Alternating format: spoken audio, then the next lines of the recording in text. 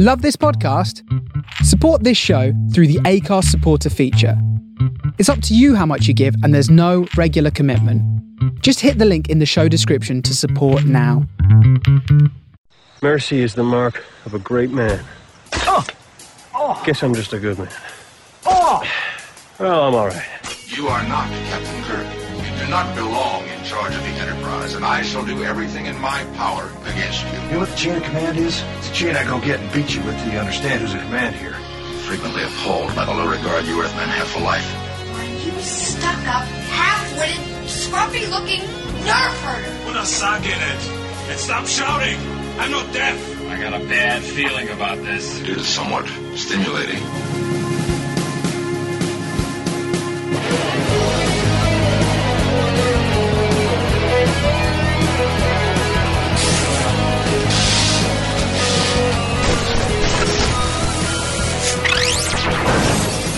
Damn it!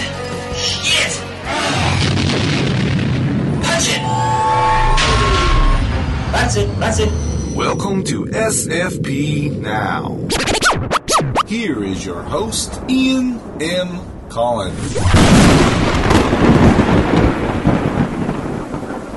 Well, hello and welcome to another exciting episode of SFP Now. I'm recording on a new mic, so I might sound a little bit different. And with me to go over the week's news and maybe talk about a few of the shows that have been starting up on the air is Reza. And now, last week in news. How you doing? I'm doing fine, thanks. I'm glad to hear you're doing fine. It's been a little while since we've done this. Well, I'm acclimated now, so the move took a while, but I'm getting acclimated. Yep. It's good. Yeah, it's good. So, well, I'm going to start off with a little bit of news that's been going around for a few days, because I know you can't wait to talk about Doctor Who. Yes. So I'm gonna do the very American thing here and talk about Star Trek. Because this basically happened towards the tail end of the week of last week. Robert Orci revealed that there have been talks with CBS about a possible Star Trek series. Which I read that, and I've got mixed feelings about it, because it'd be great to have a Star Trek back on TV, but I'm not enamored enough of the alternate movie universe to actually want to watch that week to week. Yeah, I mean, that's like I said in my article, is if they do want to bring Star Trek back, I think they should bring it back with different producers and have a production company and production people that have absolutely nothing to do with J.J. Abrams or Robert Orci or any of those people, because those people, pretty much every show on television at the moment is them behind it. Yeah. You know, Hawaii Five-0, it's Robert Orci and Damon Lindelof, and Sleepy Hollows, I think it's Damon Lindelof and Roberto Orci, and pretty much every show. In their defense, there's nothing strange about that. I mean, back in the 70s and 80s, you had like 3 producers producing everything. You had Stephen J. Cannell. You had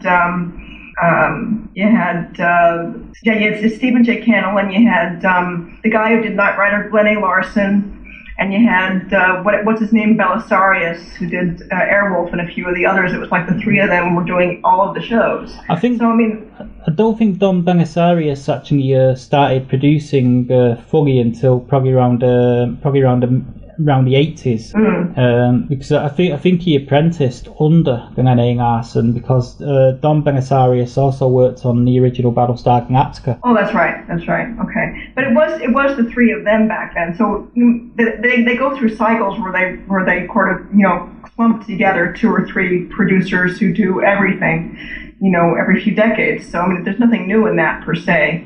But you're right. There are just a bunch of shows with those people. Yeah, and also I think that in order for a Star Trek series to work, it needs to have its own continuity, and it needs to be separate of the new movie universe. Yeah, and plus, while the movies are fun as far as they go, and the actors are enjoyable, God knows, the new movies are fanfic.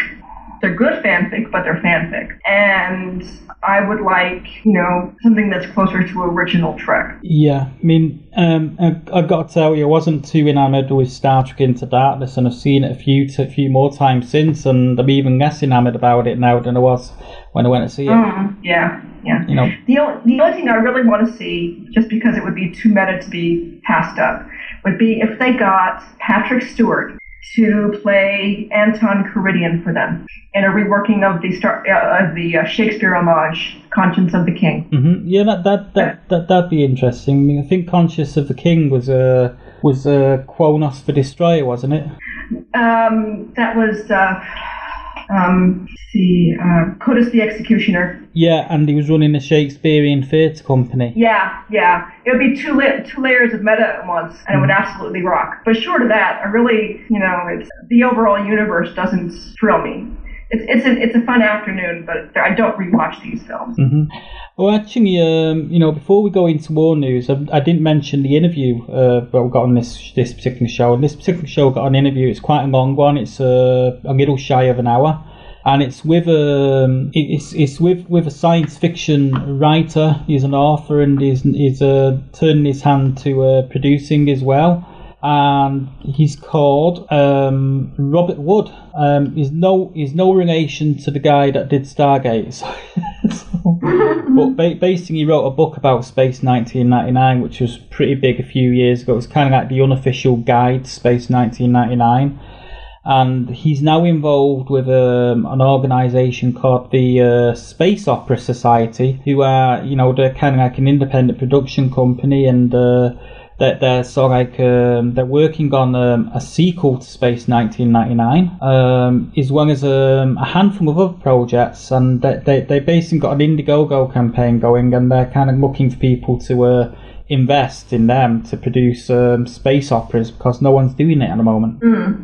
So, and he's a really cool guy. It was a pretty cool opportunity to interview him. It sounds interesting. It is. It's quite a long interview, but we do get sidetracked by talking about a few science fiction shows along the way. So it was a fun interview. I just thought I'd mention that, because I normally mention that at the top of the show, but I'm not too organised today because it's midnight here. I thought I'd quickly mention that, and I know that you're rather anxious to talk about some Doctor Who news. Oh, yes.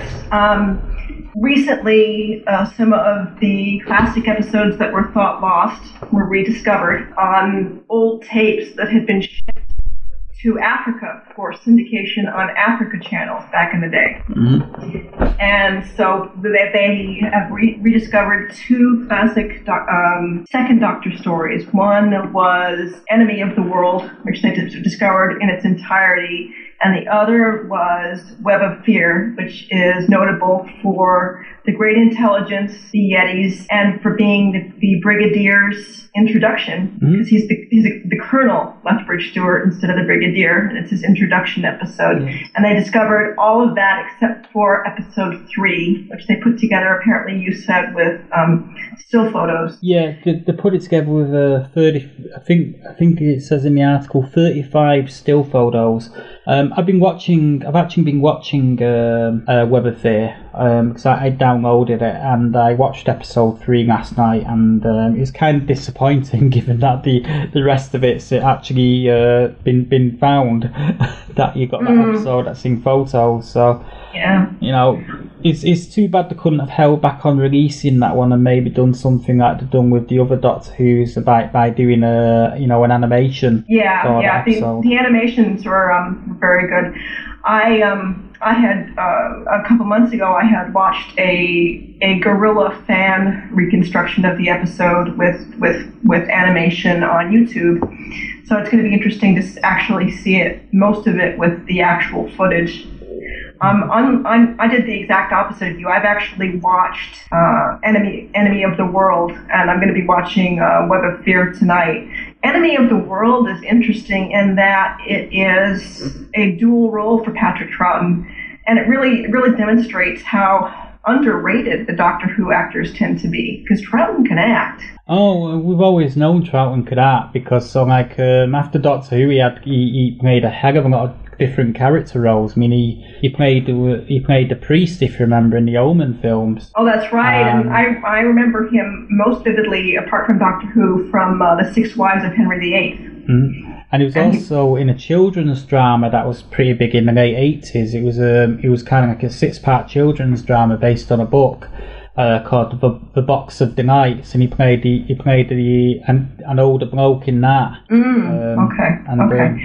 It was a bog standard second Doctor Who story.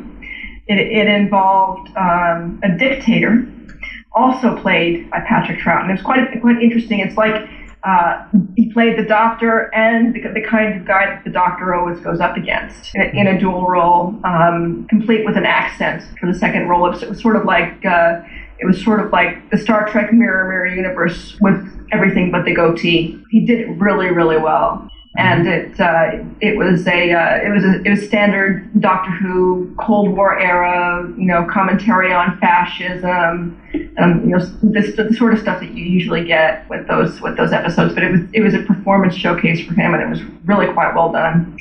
And I actually ended up enjoying it more than I thought I would, because I realized as I was watching it why the second Doctor isn't my favorite Doctor. It's not because of Troughton. He's actually excellent, and his chemistry with the various companions is excellent. It's that I didn't like the type of stories they did during his era. I kind of liked, I liked Invasion. That was good. And I'm quite enjoying Web of Fear thus far. That one was good, but they had some other ones where they laid the social commentary on pretty thick, even by 60s and 70s standards, and I just didn't take to it. I don't like being hit over the head with narrative obviousness, So some of those stories just didn't sit well with me. But the performance level stuff is really, really cool, and I'm really looking forward to Web of Fear tonight, because of the two, that's in terms of the narrative going to be more my cup of tea. Plus the Brigadier, who I miss dreadfully. I can't even begin to tell you. Yeah, there's actually a Doctor Who convention on in Manchester next month, and I'm thinking of going along to it. I don't think I'll be able to get any interviews there because it's a bit short notice. Plus, my recording stuff that I used last year, my portable recording stuff's kind of like blown out on me, as in it's broke beyond repair. It's kind of £150 to replace that right now. It's just so like money I haven't got. So I'm thinking of going along to enjoy it anyway, because it's going to have screenings there. Colin Baker's going to be there along with Sophie Aldred, and the big blue guy out of the recent Doctor Who stories. I forget the name of the actor, but he played the big blue guy. Oh yes. I'm blanking on the actor and the character's name, but I know exactly who you're talking about. But he's going to be there. Those are the three big guests, and they've got a few Star Wars people there as well. So it's Doctor Who and Star Wars convention. It's going to be on the 17th of November in Manchester City Centre. So I'm thinking of going there. You'll have fun, even if you don't get any interviews. Mm-hmm. So there is that. Another story you're thinking about is Once Upon a Time, and I've got something right here which I'm going to be reviewing on the website in the next couple of days. It's a big, thick book. It's Once Upon a Time Behind the Magic, companion to the hit TV serial, and it's hang on, cat. My cat's joining us on the desktop here. Oh, that's that sound. Okay, hello, cat.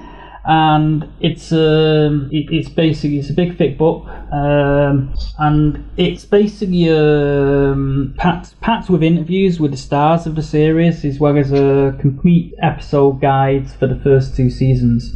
Yes, it's great for if you need quick reference.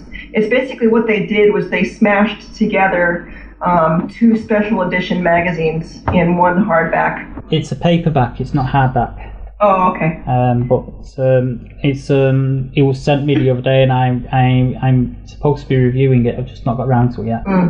Yeah, you'll appreciate it, because it'll be good reference for you, for even if you don't pick up the series itself. It'll at least give you a reference source for when we're discussing it. Mm-hmm. And And while we are discussing it, I watched Once Upon a Time in Wonderland, the pilot. It was a pilot, but it was a promising pilot, and I'll certainly pick up with it. Lots of British and Australians in the cast. We've got Naveen Andrews as Jafar. He's going to own it. He's going to absolutely own it. You've got Michael Soka, who fans know as Tom the Werewolf. From Being Human. From Being Human.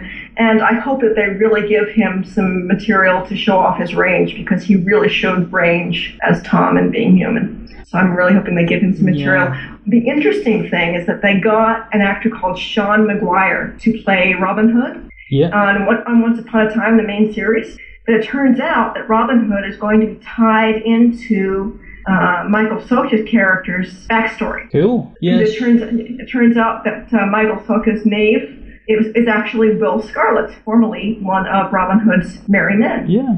Well, you know, Sean Maguire's been around for ages. He's done the soaps here in the UK. I think he even had a brief pop career as well. Yes, I read he did. Yeah. So he wasn't very good, mind you, but it was a brief pop career. Actually, the role of Robin Hood was recast. They originally had Tom Ellis. But Tom Ellis couldn't come back for a recurring gig, so after his initial appearance, they recast it for Sean Maguire. And so that should be interesting. But they look to be really trying to do some things with Robin Hood. So I'm looking forward to seeing what they do with him over the course of the two shows. Yeah, I think Sean Maguire is probably a better choice as well, as he's more eye candy for the young girls that are watching. Probably. And you know, so like Tom Ellis, I've not really seen him in that much. So, but Michael Socha, and so like he did show a lot of range in Being Human. He also had probably the toughest job as well, because he's a direct replacement for Russell Tovey. He's still going round, still doing the rounds. Is Russell Tovey? He's got a fairly successful sitcom at the moment here in the UK, but it's a late night sitcom. So it's but he's still around, treading the boards and whatnot. Michael Soka definitely had the most interesting role of the second three characters, and so he should be able to do some really interesting things with the spinoff. Yeah. So Once Upon a Time spinoff, huh? Yeah. The one problem with it, and this is ABC. They're having promotional problems over there. It's a long story, too long for our current format, but they're having organizational problems over there. And one of the problems is that they've put Once Upon a Time in Wonderland in a bad time slot. It got very, very, very, very, very, very soft ratings. Now, fortunately, this first season was designed to be self-contained, so that if we don't get an additional season, we'll still be able to finish out the storyline that's set up in the pilot. Cool. But I think the problem is ABC's really shot themselves in the foot, because originally they planned to put Once Upon a Time in Wonderland on during the hiatus between the first batch of 11 Once Upon a Time episodes and the second batch of 11 Once Upon a Time episodes, so that they had a way to fill all their slots. But at the last minute, they moved it and decided to give it its own slot. And because they didn't have enough things to fill various slots with, which is general commentary on ABC.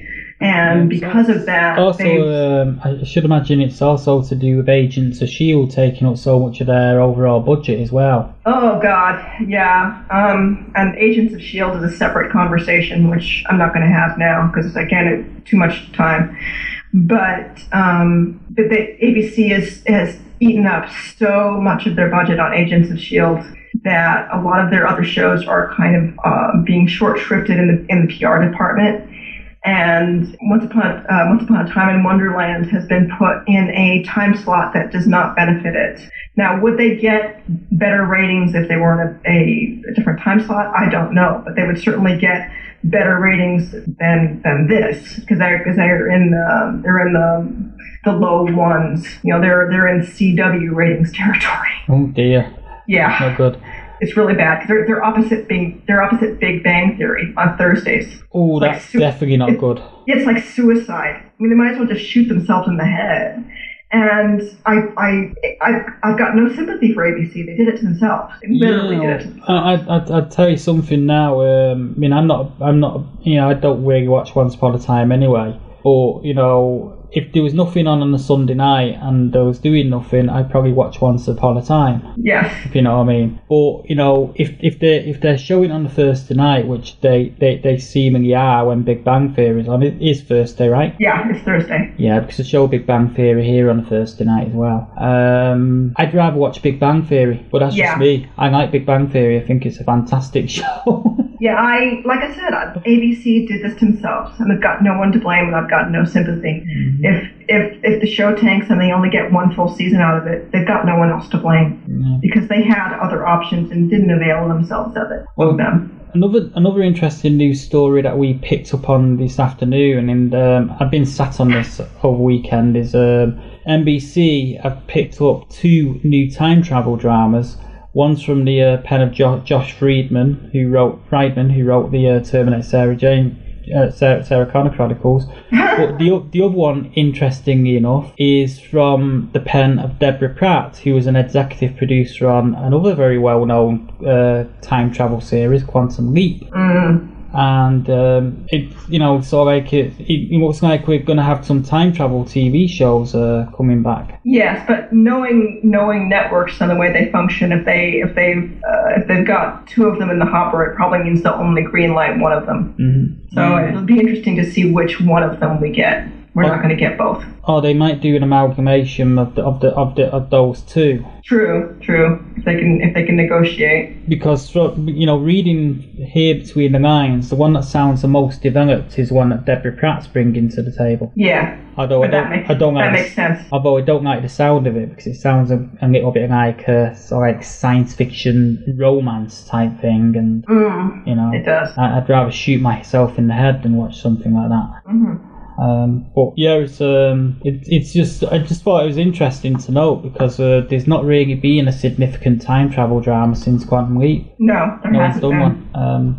And another show I wanted to touch on is Atlantis will be coming to BBC America on the 23rd of November, same day as Doctor Who. Yeah, basically the day of the Doctor will air here because of the staggered timing to make sure it airs the same day. It'll be air here at 2 p.m. Eastern, and then later that night in the regular Sci-Fi Saturday slot, Atlantis will debut, and I'm looking forward to both.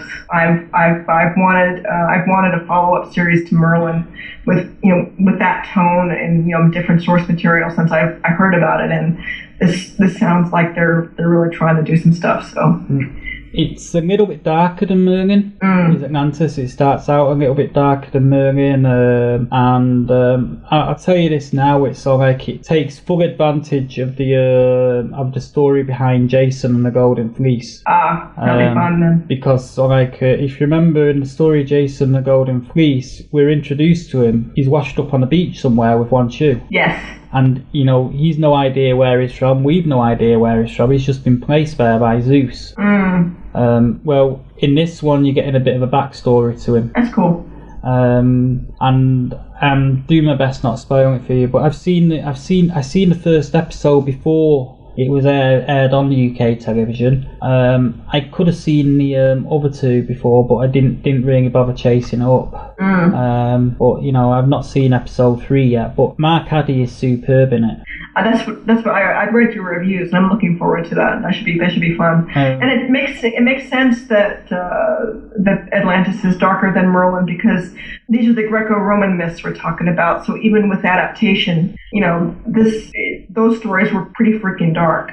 So it'll be interesting to see, especially with Medusa, because there are actually 2 versions of Medusa. If they're going with any variation of the second version, it involved being cursed because in the original story, Medusa ends up making out with one of the gods, I think it was Poseidon, in Aphrodite's temple, because she was a priestess of Aphrodite, and she actually ends up making out with Poseidon in the temple, which is a massive faux pas. You don't do that even if you're coupling up with one of the gods. And Aphrodite completely freaks out and just massively annoyed by the sacrilege and by the fact that Medusa is regarded by some as prettier than she is. And she lashes out by turning Medusa into a Gorgon. Mm-hmm. So if they're going with any variation of that version of her storyline, it should be fun. Well, at the tail end of episode 2, the priestess put a curse on her. Cool. Then they're going for option B, because option A is that she was born a Gorgon, one of 3 sisters. It's the less interesting version. Mm-hmm. So it's going to be an interesting show. I've enjoyed the first 2 episodes. The first episode was quite heavy with exposition, but they still found a bit of time for action and adventure. The second episode also was quite heavy with the exposition because they were introducing Medusa. Mm. It's generally a pretty good show. There has been some criticism of the dialogue that's written for Jason within the first 2 episodes, given where he's come from, sort of thing. But I personally think that's just going to get better as the show goes on. We got to give it time. It took Merlin about a year, maybe 2 years to take off properly. Yeah, the scary thing about that is that shows like Merlin and Atlantis would only be given time because they're British shows. You realize that either of them had been on an American network, even an American cable network. If they hadn't shown promise within that first year, they would have been axed. So it's only because of the fact that they're British shows that they're being nurtured at all. Well, it might not be the same case for Atlantis because of the time slot it's given. It's up against X Factor every week. Oh God. That's not good. But there's a good reason behind that. It's basically because it's a dark show and they can't really justify showing it at 7 p.m. Okay. But yeah. It held its own in the first week. It did about 5.6 million viewers, so it's comparative with what Doctor Who's doing in the overnights. And obviously, not everyone's watching these shows live anyway now. They're using BBC iPlayer and stuff like that and other services. So I've got a feeling it might be around for another year. It might not be, but I'm hoping it is around for another year. Yeah, or failing that they at least finish out enough of the storylines that you feel like you're justified spending the single year you get. Mm-hmm. But it's a pretty good show, and I think you'll probably enjoy it. It's far superior to Sinbad. I only liked pieces of Sinbad. It wasn't anywhere near as good as it could have been. That said, I enjoyed watching it because I never watched Lost, and I don't intend to. But Sinbad was useful in that it gave us Naveen Andrews in a role that, because I didn't watch Lost, I kind of regarded as his unofficial audition for Once Upon a Time. Because his character of Lord Akbari kind of felt like Jafar. Mm-hmm. And so if you watched Sinbad, you kind of get the ballpark that he's in as Jafar, just add magic. And that's what we got. Naveen Andrews was actually one of the best things about Lost. He was like one of the best actors on that show, and he had the most intriguing character as well on that series. He played a former member of the Republican Guard. Oh yeah. He's a former Afghan soldier, and so like he was just a really he had a really interesting storyline. Yeah. Because his character seemed to be searching for some kind of redemption. Yeah. And he's between Sinbad and what I've seen so far on Once in Wonderland. It looks like he's going to end up stealing the show the way that Robert Carlyle steals the main show as Rumpelstiltskin. Mm-hmm. Yep. It's going to be the Jafar show, but that's okay. Okay, well, I think it's about time to wrap up. Unless anything else you want to add? No, I think we've covered about everything I can think of. Okay, well now it's time for the show's main interview with Robert Wood, who's going to talk to us about the Space Opera Society. Okay, engine stop. We copy it down. Remember when science fiction drama envisioned stories that were happening where no one had gone before? Discovering and exploring other worlds far, far away. While many of these series and films became cult classics, somewhere along the way, this genre got lost. Imagine if there was a place where you could go watch exciting new space opera series made specifically for the niche audience that you are. Imagine if this place was conducted by a team as passionate as you about science fiction, and who would use all their background experience to make sure you get the best entertainment possible. SOS is a not-for-profit independent production facility that brings together writers, special effects wizards, and other creative talent from around the world who've worked on some of the most recognizable and respected science fiction franchises. So throw away your remote control and get real control by joining the Space Opera Society right now. With as little as $1, you can change the future of entertainment today.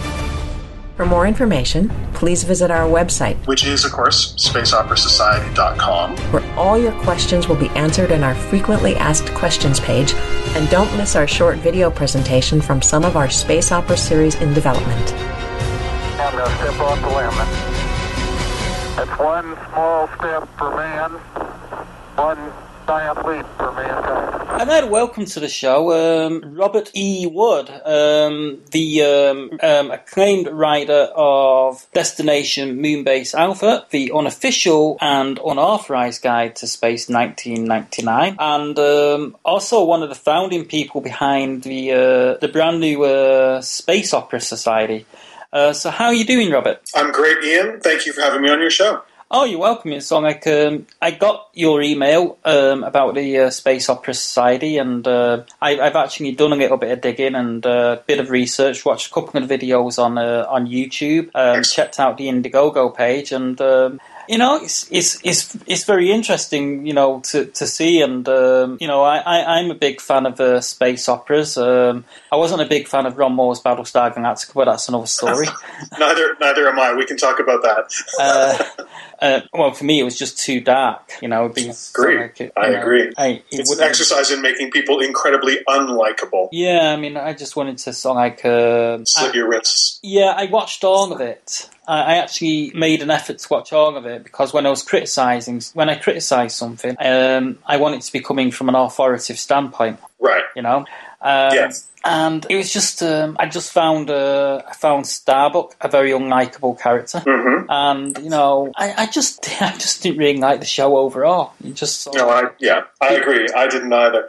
But there's a lot of fantastic sci-fi shows over the years, over the decades that, of course, I've loved and you've loved, starting with, probably the classic Star Trek from the late 60s, Space 1999, and the original Battlestar Galactica in the 70s. And then moving on, more recent shows like Farscape and Firefly have been, I think, really, really good examples of the genre of space opera, outer space science fiction shows. Yeah, and we've also got the we've got the Star Trek spin-off shows, but we've already mentioned Star Trek, so we'll just count that as one choice. Yeah. But I remember, there's some shows back in the 70s that I remember that, didn't quite make the grade, got cancelled after a season. One such show being Logan's Run, which I liked Logan's Run. I think they did some interesting things with some of the stories. It was a product of its time, and it didn't really have a huge chance. I think also the TV series of Planet of the Apes was actually quite good as well. It had some good characterizations and some good storylines, some good script writers as well. I know a couple of people that would probably disagree with you about that. Planet of the Apes. I think there's a lot of people who disagree with both of us about our assessment of the new Battlestar Galactica. So, to each their own. Well, I'd actually argue that more people actually watched the original Battlestar Galactica, never did watch the remake. So, a lot. I mean, I think the original premiere of Galactica in 1979. I think it had about 50 or 60 million viewers worldwide who tuned into that show. And the new series, I don't know what it peaked at, but I mean, a lot of the time they had a little over 1 million viewers. It was, really paltry ratings compared to what the original had. And that's partly a product of the fragmented kind of TV universe that we are in now, where there's so many different channels that they didn't used to have. But still remains that, a tiny fragment of people are watched the new series versus the original series. Yeah, I mean, but with the Planet of the Apes thing, the TV series, I've got on DVD DVD in its entirety. Yes. Basically because a couple of years ago, about 18 months ago, I did a Planet of the Apes special for the podcast with Gabriel Hardman. He was a comic book writer, and I think he also works in the film industry as well. Right. And he was doing a comic book series, which is kind of like a prequel to the Planet of the Apes movie and movie series, and it just finished. And one of the things that he hit on was the fact that I didn't really, particularly enjoy the TV series because he felt the writing wasn't really up to par in comparison to the first couple of movies. Right. Well, it was a different creature, and maybe the scriptwriters weren't. I think was it Logan's Run that had DC Fontana as one of the writers. I think she did do a story on it as well, and some of Logan's Run series. The Planet of the Apes series. One of the writers that I remember from that is called Art Wallace, who also did a treatment, it was more than a treatment. It was a draft script for Space 1999, which was called The Siren Planet, and then it was changed by Johnny Byrne into the second episode of Year One of Space 1999, A Matter of Life and Death. So Art Wallace kind of has a connection there, which makes me remember him. And I'm not sure that his episodes of Planet of the Apes were fantastic or not. I would have to watch them again, but I seem to remember enjoying it anyway. Yeah, I mean, the one thing I remember about the TV series of Planet of the Apes is it kind of gave the Gringers a lot more emotional depth, which was thanks to Mark Leonard a lot of the time, because in the movies the Gringers were kind of one-dimensional, and in the TV series they kind of like made them a little bit. They fleshed them out a little bit more. Yeah. So. Well, of course they had the opportunity to do that in an ongoing weekly series, as opposed to just a single movie script every couple of years. The TV series just gave them more scope for doing that, which is part of the great thing about doing a series of television science fiction space opera series. You have that opportunity to explore your situation on an ongoing basis and explore your characters on an ongoing basis and learn more about them and who they are. And I think that's just an interesting journey for viewers. Once you start to, you maybe get into it, you like the premise, you like the actor, you like, something about it, and then you kind of get into it more and explore that universe and learn more about who the people are. Mm-hmm. Well, one of the shows we neglected to mention was Babylon 5. Which I never watched, so I can't comment fairly on that one. Ooh, that's shocking. Do you know how to go on about Battlestar Galactica being, great because it had a story arc and stuff like that? Yes. Well, Babylon 5 did it first and also did it better. There you go. Yeah. And I've got a friend who hates JMS, anything JMS does. For me, Babylon 5 is, the best of JMS. It's so. Are they letting him do shows anymore? I don't know if they are. I mean, the thing the last one I seen him do was Jeremiah, which I don't know. It seemed to trudge along at a quite slow pace, but it was kind of like a post-apocalyptic thing where a virus had knocked out all the adult population, and the first generation of adults was going through this. Through this world. I think it was Luke Perry that starred in that one. Yes, yeah. That was, of course, much more recent too. But yeah, Babylon 5, I think my recollections are very limited about it. I was put off a bit by the special effects, I have to say. That whole kind of CG look that was happening at that particular time didn't really appeal to me. I was kind of more of a traditional model fan, and so that whole, it just looked fake to me. So I know that has nothing to do with the quality of the stories or anything like that, but that was a factor that put me off of that series. Yeah, I'll admit I'm a fan of the models myself, but I kind of got past it and quite enjoyed the stories and the characters and whatnot. The first season was kind of ropey because they had the actor that was sort of like the main commander of the first season, you know, for me, he just didn't have as much charisma or as much, you know. I couldn't relate to him in the same way as I could to Bruce Boxleitner when he took over as Captain Sheridan in the series. Right. But you are right. The visuals and the spaceships did kind of look fake, but it kind of gotten better as the show progressed. Actually, but it ran for a number of years, so I would imagine that the technology would improve and you know, that kind of thing would happen. Yeah. But it's still, you know, is a good show. You know, it stands up well, and it's funny because there's a campaign ongoing at the moment to try and get it back in syndication again. Yeah, you know, it should be. You know, there's a lot of sci-fi shows that should be in syndication because we have channels for them. You know, in the United States, they have their sci-fi channel. Here in Canada, we have our space. The Imagination Station channel. I don't know what your equivalent is over there, but you know, these channels set out with a mandate to air science fiction programming, which they're largely not doing anymore. You know, they're to a large extent they're producing movies about sharks. Or airing reruns of shows that aren't science fiction. I mean, we have on our space channel every single night of the week they're rerunning Castle, which is not science fiction. It stars Nathan Fillion, who was in Firefly, so, you know, there's a tangential connection to sci-fi there, but it's ridiculous that they're airing it every night of the week in prime time. Mm-hmm. So, no, I think that there's a lot of fantastic classic sci-fi shows that they should be syndicating instead of what they're airing on these channels right now. Yeah, I mean, you know, I think they should just have a night of syndicated television. You know, yeah, it's like where it's you know, classic shows of years gone by. I mean, you know, ours is a sci-fi channel here, and it's actually spelt the same way, sci-fi, which is kind of like. If you look in a medical dictionary, it's kind of like an abbreviation for syphilis. Well, it's pretty accurate so far. But I actually know the guy. You know when they changed the name to Sci-Fi with SYFY. I actually know the guy that coined that thing, and he used to have a website called Sci-Fi Portal. Okay. Which became Airlock Alpha, and he basically sold the SYFY to Sci-Fi Channel.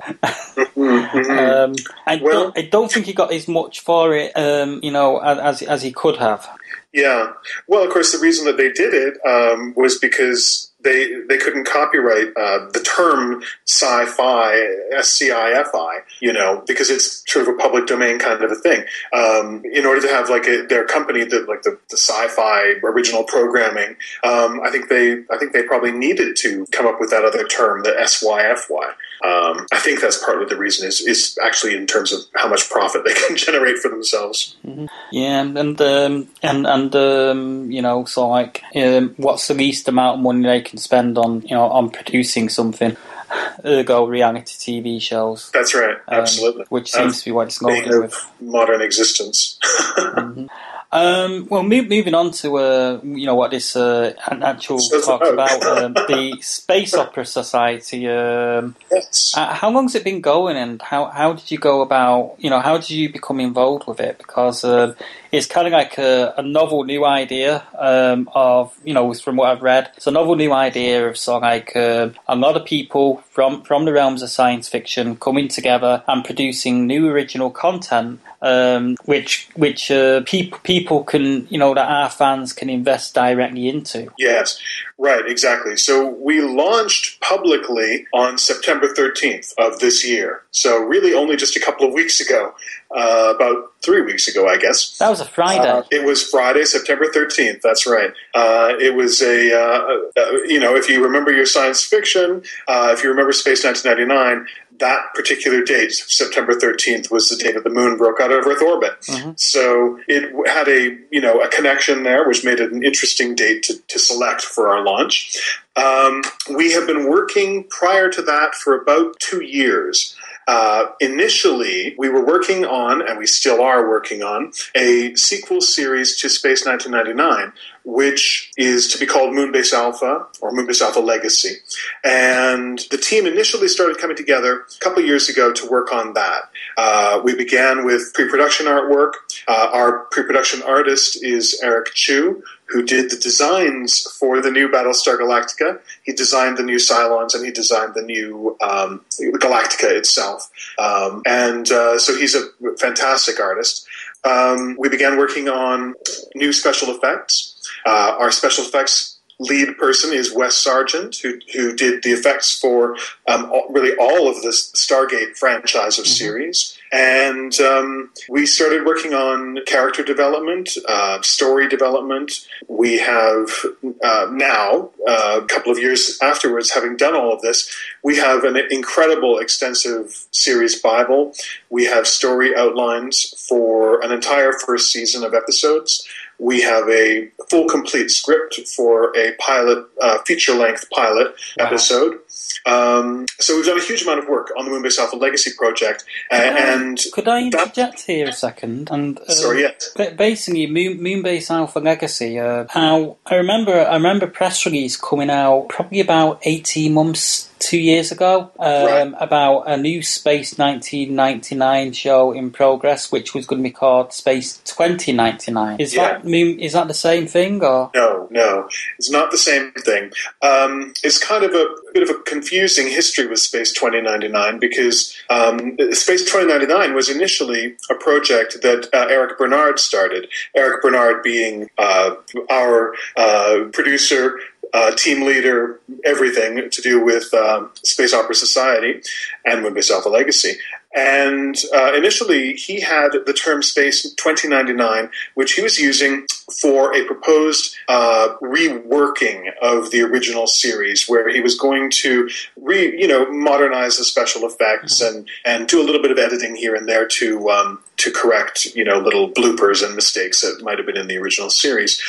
And so he'd been working on that project for quite a while, and the fans were, I think largely supportive. There's always people who don't want you to rework it, but, the original would have always remained, and, no one's taking that away. So it would be sort of the best of both worlds, I think, for everybody.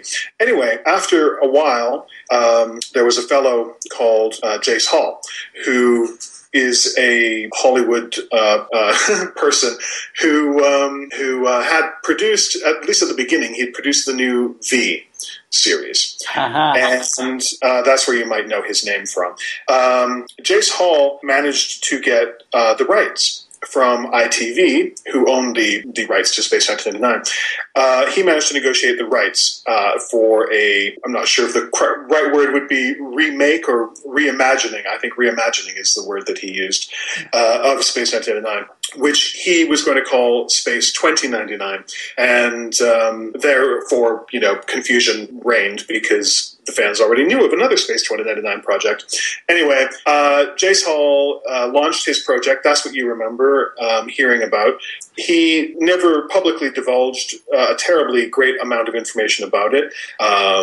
Fans learned, I think, gradually a little bit more, and their suspicions were certainly, if not confirmed, their suspicions were never denied, or their suspicions were never erased. Yeah, because I went after Jace Hall as soon as that was announced, trying to get an interview with him. I've had a couple go rounds with Jace Hall in person myself. Well, once in person, once on a chat room as well. I never got a reply from him. I just wanted to do an interview with him. I never got a reply. Well, you didn't. I mean, frankly, I don't think you missed much. But he, I think, had a concept for a sci-fi series, which I think that he saw an opportunity to use the Space 1999 name and have a built-in fan base, kind of there from the beginning. And it really, unfortunately for him, it didn't work out that way because the fans didn't like what he was suggesting he wanted to do with Space 1999. And so he appeared at a convention, a Space 1999 convention in Los Angeles, which had a lot of the original cast and writers and people like that in attendance.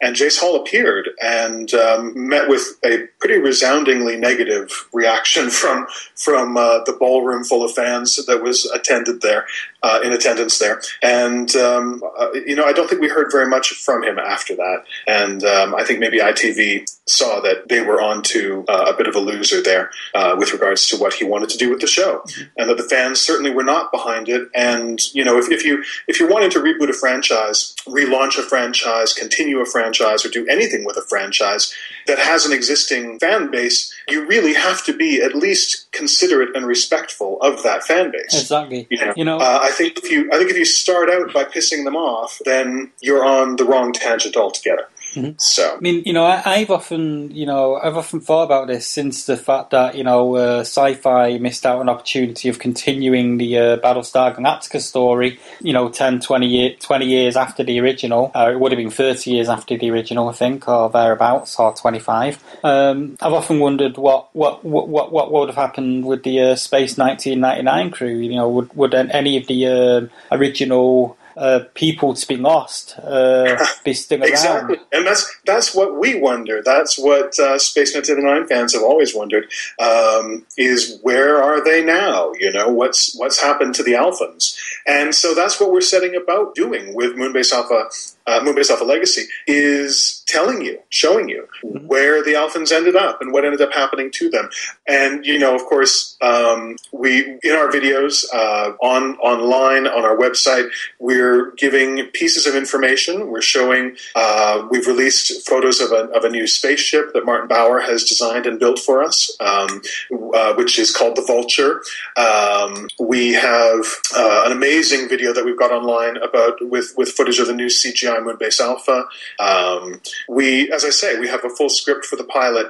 We are postulating this series as being a sequel series to Space 1999, wherein you pick up the story a certain amount of years later, and presumably you have some original people there, and you have a bunch of new people there. And I can't say too much about how the story gets going again, but the story gets going again.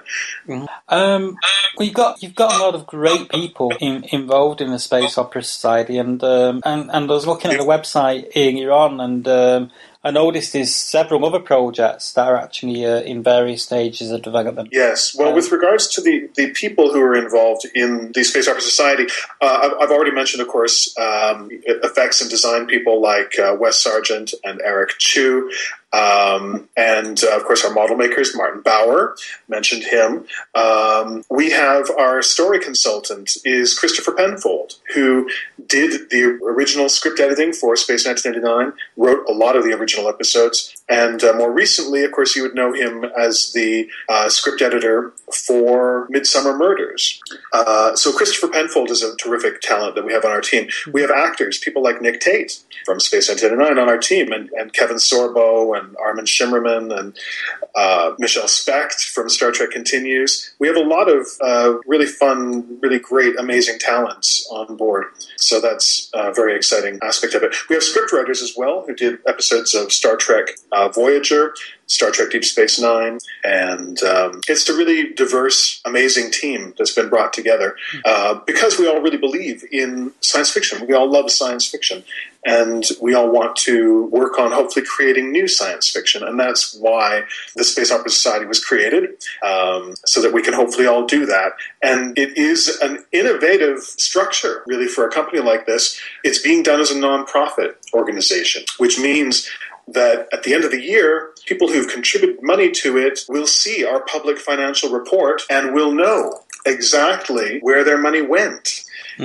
Which I think is unheard of, as a degree of transparency in a film production company. I think it's pretty amazing. And obviously, if you actually take stuff to VOD formats or DVD and actually sell them on, those sales will go straight back into producing other projects. Right? Absolutely, all profits are rotated back into producing more shows, and obviously the talent involved is when shows are in production the talent is going to get paid. The actors will get paid, and the director gets paid, and the lighting cameraman gets paid, and all of that.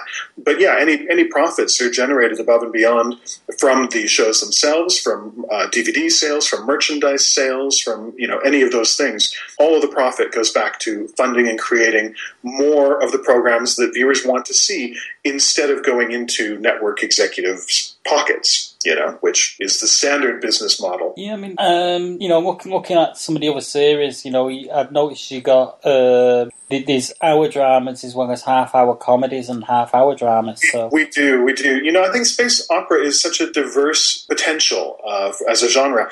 So we do have series in development. We have comedies, space comedies. We have space horror. We have space drama. There's a dramatic series called The Rock, which is set on an asteroid prison. There's a comedy called Starlight, which has some people who've been abducted by a UFO.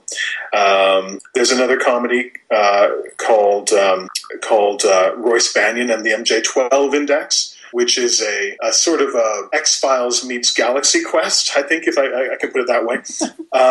There's a space horror called The Terraformers, which is set on Mars. So we have a really diverse slate of series that are in development at various stages. Two of them are in the scripting phase right now. One of them, the pilot script, I think, is finished. Other ones, the story treatments are done, but the actual script is not done. So, and we've got production designs being done and all that kind of thing. So they're all at different levels of development. And to date, all the work that we've done for our original series that we're creating and for Moonbase Alpha Legacy, everything has been done completely out of love. We haven't been paid for, I haven't been paid for anything that I've done. I've contributed money to the Space Opera Society because I believe in it and I believe in what we are trying to do. Yeah, it's like, I noticed you're using Indiegogo. Why did you choose Indiegogo perhaps over Kickstarter? Because I think Kickstarter is the biggest of the two. It is. And any future campaigns that we do, I believe, will be on Kickstarter. The reason that we chose Indiegogo, and there's really a couple of reasons, but one of the reasons is because Kickstarter does not allow for a upstart production company. It allows you to do funding on Kickstarter if you have a specific project that you're fundraising for. In our case, we were fundraising for an umbrella, organization with multiple projects, and so that's actually not allowed by Kickstarter. So that was really the biggest reason, I think, why we went with Indiegogo, which is the second biggest crowdfunding platform in the world. And it functions exactly the same, in reality. For people to go look at the website, Indiegogo looks a lot like Kickstarter and functions the same way and has different levels of contribution. We have contribution levels anywhere from literally $1 on up to 20,000. So, and everywhere in between. So, and with different benefits that people get for their contribution. So it really functions the same as Kickstarter. Yeah, I'm pretty chuffed at the moment because I'm going to give this a quick mention because you probably quite enjoy this as well. But I recently, pledged a fair bit of money to, well, not a fair bit, it was a modest amount to a Kickstarter campaign for, to have Jerry Anderson's final book. I know, Gemini Force One. Yeah. I contributed to it as well. And I couldn't contribute very much because I'm on limited means, but I contributed 25 quid. It doesn't matter, Ian, if you are able to give a lot or a little. What matters is that you give something, and even if it's literally just that $1 or that £1, or 10 pounds or whatever. I think I didn't give a lot either. I think that I might have chipped in for £35, something like that. It's not a lot, but it was something, and I just wanted to be able to help show my support for what Jamie Anderson is doing and trying to carry on his father's legacy. And Gemini Force One sounds like a really fun, classic Anderson concept, and there isn't enough of that in the world right now. Yeah, no, I mean everything seems to be so dark, and every sort of like police proceeding procedural on TV. They're all wearing bloody suits, and Well, like in Battlestar Galactica, they were all wearing the new Galactica. They were all wearing suits and ties and eyeglasses, and they had Hummers in that, and it was dreary and dark and depressing. And there were no heroes. Every person on that show was so tragically, deeply flawed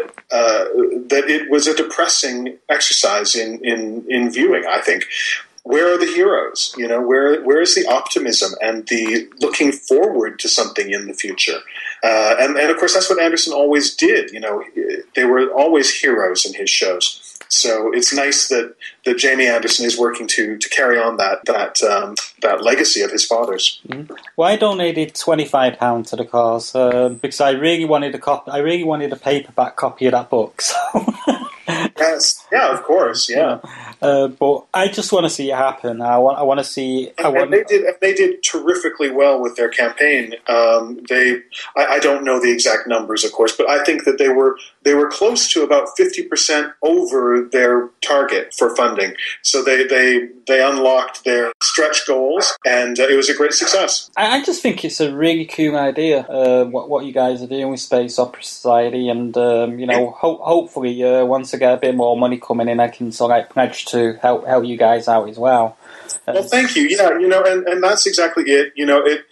It's really for anybody who loves or has loved space opera, sci-fi in the past, and would like to see it again. And there isn't any today. Not even shows that we don't like. There just aren't any on television right now. So we would like to be able to produce some. And the crowdfunding format, people initially, I think, look at it and have a little bit of doubt in their mind as to, can you really do that? Can you fund a show with crowdfunding? You can. I mean, you have to only look as far as a recent show like Firefly, which the rating numbers on Firefly, of course, were not good enough for the network to continue with it. They weren't making enough money. But I don't know how many people were watching Firefly, 3 million maybe? If you have 3 million people around the world giving $1 or 50 cents, you're able to produce episodes of that show. Mm-hmm. If people gave 50 cents, if you have, a million people giving $1 each, you've got $1 million. You're able to produce another episode of a series. And on a per capita basis, it's really a tiny amount of money that people would ever have to give in order to have a show like that. Firefly would still be in production if it were done in a crowdfunded way. So yeah, people can contribute, even if they just contribute $1. If they contribute $5 or $100 or whatever they can afford, but even literally just $1 is enough to make it happen. And people can go and they can look at our website, read all about all the people who are involved in our team. They can watch the videos that we have, which show the kinds of special effects that Wes Sargent is able to do. Shows interviews with some of the actors who are on board with us, some of the writers, and they can learn all about us, everything about the nonprofit structure, about, as you said, as you commented on, about the individual shows that we're developing. And after doing all of that, I think that people will really see that it's a really exciting concept, the Space Opera Society and everything that we can do. There's a phenomenal promise there. And it's very doable and realizable if people buy into the dream with us. As a writer yourself, because you've written quite a bit, but mostly Think I Know You Best For, because I've only recently read up on this, is Destination Moonbase Alpha. That's what I know you best for. And I've got your website up right here, right now.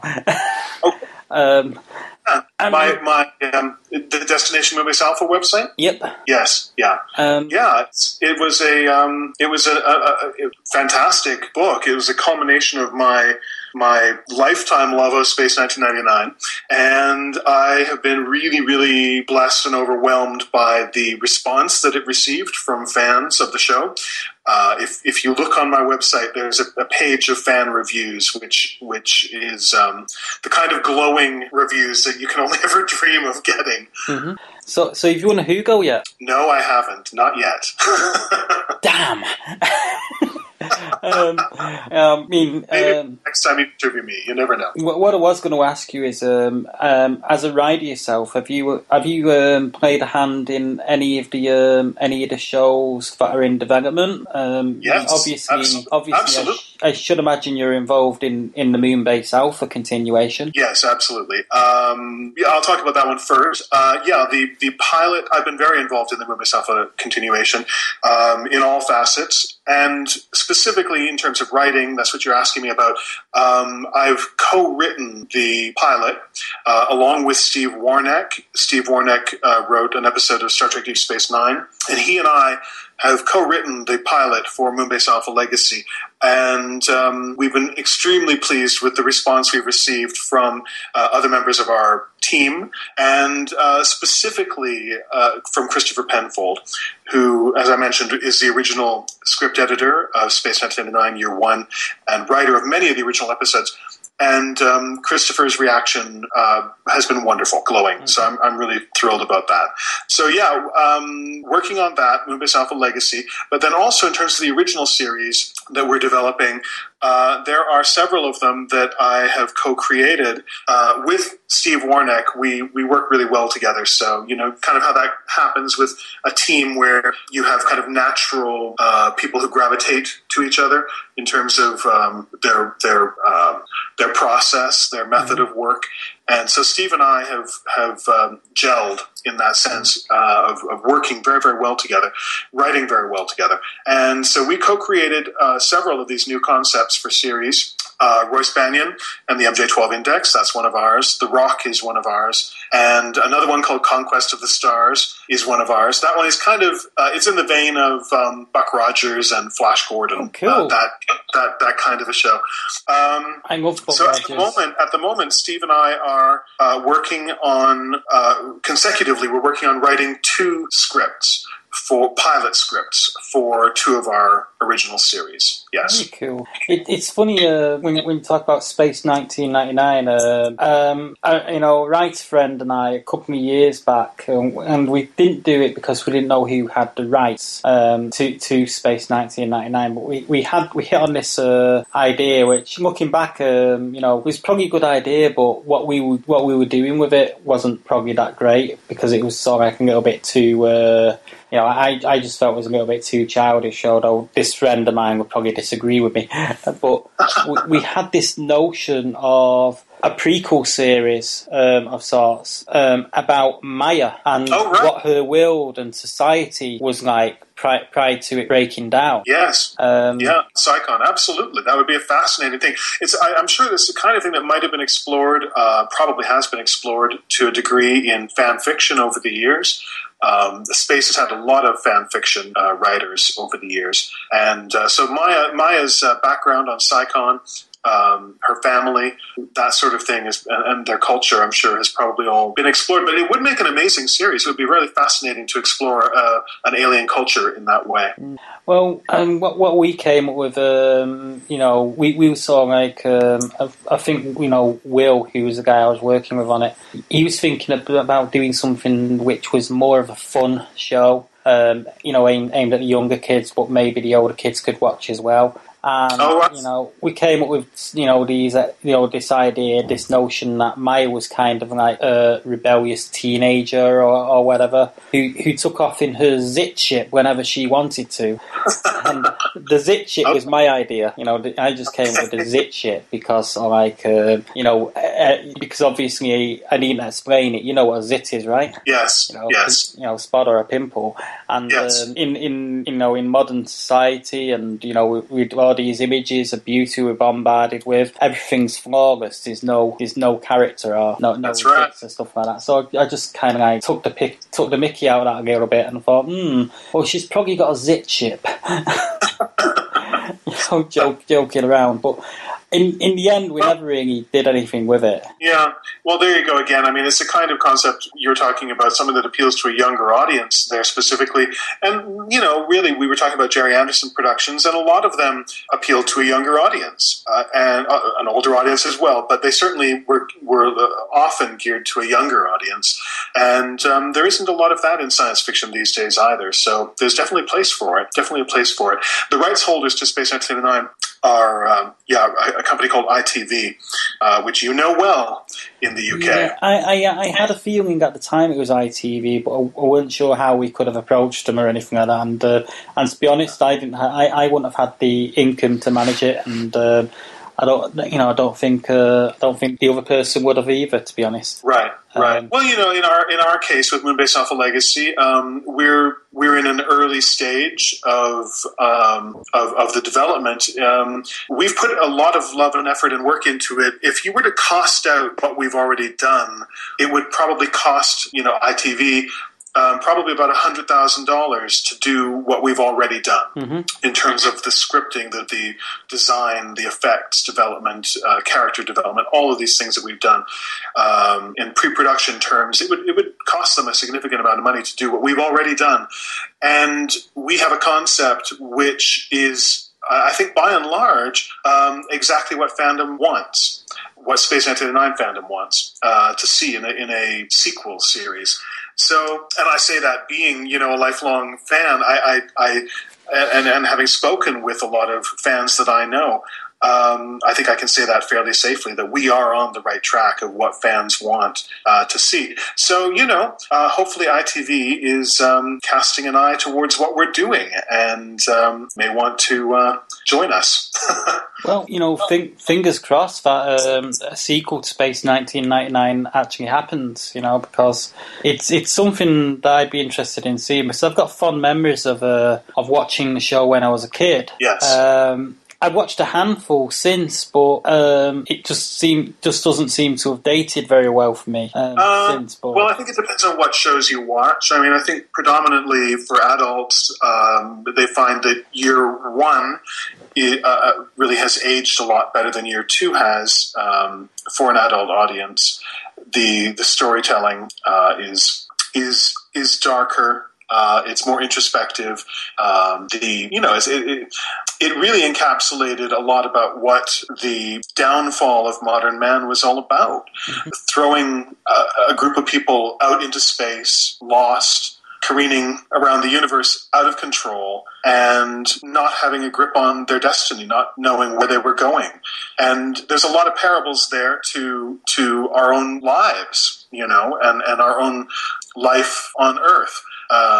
Where, if you think about it, we are kind of a little bit out of control, just like Moonbase Alpha was. So there's a lot of adult stuff there. There's a lot of horror elements in year one of Space 99. There are episodes that are, really tense, very suspenseful, very, scary. There's a lot of thoughtful social kind of commentary that happens in some of the episodes. And I think you have to get past the flares, the bell bottoms, and but really, a lot of the acting is great. I mean, you've got fantastic people in the cast like Martin Landau and Barbara Bain and Barry Morse, of course, in the lead roles. And Nick, the special effects a lot of the special effects hold up really, really well to this day. I mean, occasionally, you see through the effects, but a lot of them are really amazing to this day. And I think on a storytelling level too, though, I really do recommend year one of Space 99 for people to revisit. If it hasn't been seen for a long time, start with Breakaway and go through it. If you've got my book, you can use it as a bit of a guide for you as well. Well, I think the episodes that I seen in reruns were probably year two because Maya was in there, and yeah. And year two has some really good episodes. It's a lot of fun. And it was geared, it was completely revamped. It was geared to a different audience. And the storytelling was dramatically different than year one. It's a very fun show. And there are some really good episodes in it.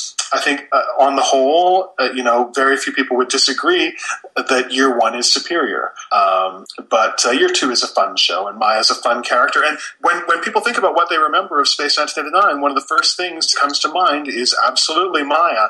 She was an incredibly memorable character, and Catherine Schell is a great actress and played her with such charm and warmth. You really did love that character.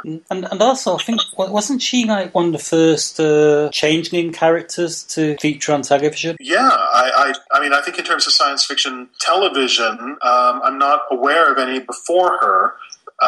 certainly not ongoing regular characters. There might have been a character in a guest appearance in Star Trek or something. I'm not really sure about that.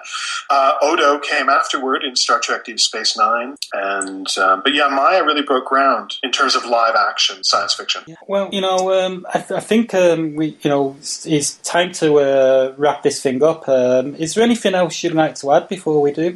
I would just like to thank you, Ian, for having me on the show and for letting me talk about science fiction, which I love. It's always fun to talk about. For letting me talk about the Space Opera Society, which I believe in and love. And I hope that people will go to our website, which is, of course, spaceoperasociety.com, and learn more about us. And then once you do, maybe you'll see fit to contribute that $1 or, $20,000, whatever you've got hanging around on the bedside table, and help us to be able to create outer space adventures that we would all like to watch. Yeah, and I'll definitely drink to that. Cheers.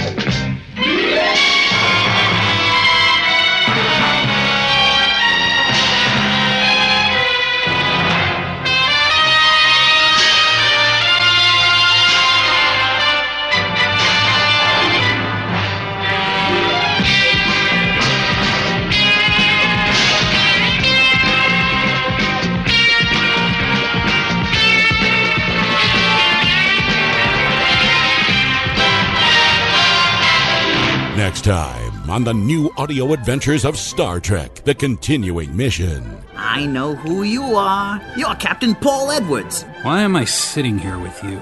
You have something better to do tonight? I don't know what you hope to accomplish by following the Doctor around Managua all night. Don't you think sneaking around like that is a little undignified? You know, this stuff isn't half bad once you get used to it. A little plain, isn't it? Plain? That's my mother's own recipe. That building is a brothel. I think we both know what he's doing in there. Why don't you just stay here tonight? And if you want to, you can take one of these old birds up in the air in the morning. I didn't know you two were fond of Nicaragua. Oh, yes. Fond. Very fond. I can't feel my head. I would say your Bushmills does an adequate job. Aye. That it does, Miss Mitukov. Nothing like a night in Managua. I don't know why I let you talk me into this. Don't bruise the cheese ball. Right. Only on the new audio adventures of Star Trek, The Continuing Mission, at continuingmission.com. This is Mark Wade. Hi, this is Amanda Tapping. Hello, I'm Steve Pugh. And you can catch them all right here on SFP Now. And that's about it for this week. Next week we have an interview with the ladies from 616 Productions, which is a production company that has had quite a bit of recent success with a web series called Syndicate, which is about two serial killers that sort of wind up stalking each other. It's a really interesting and fascinating series to watch, and it's really worth checking out. And you can find that on Codecast.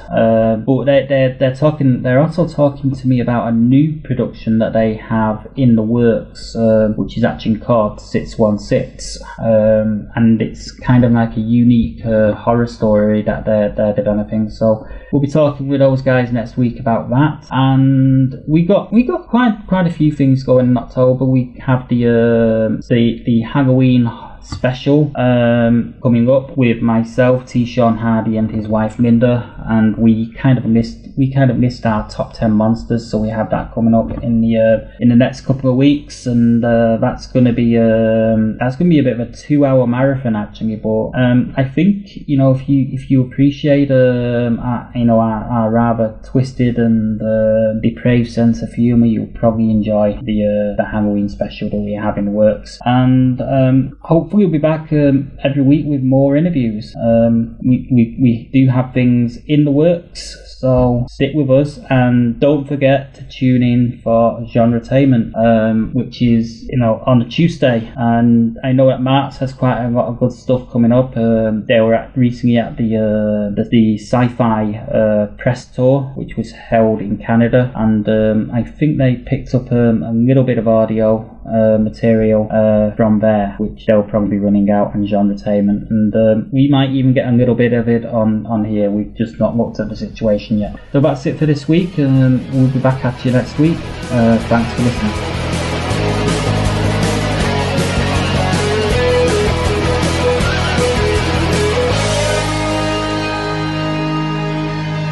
We offer the world order.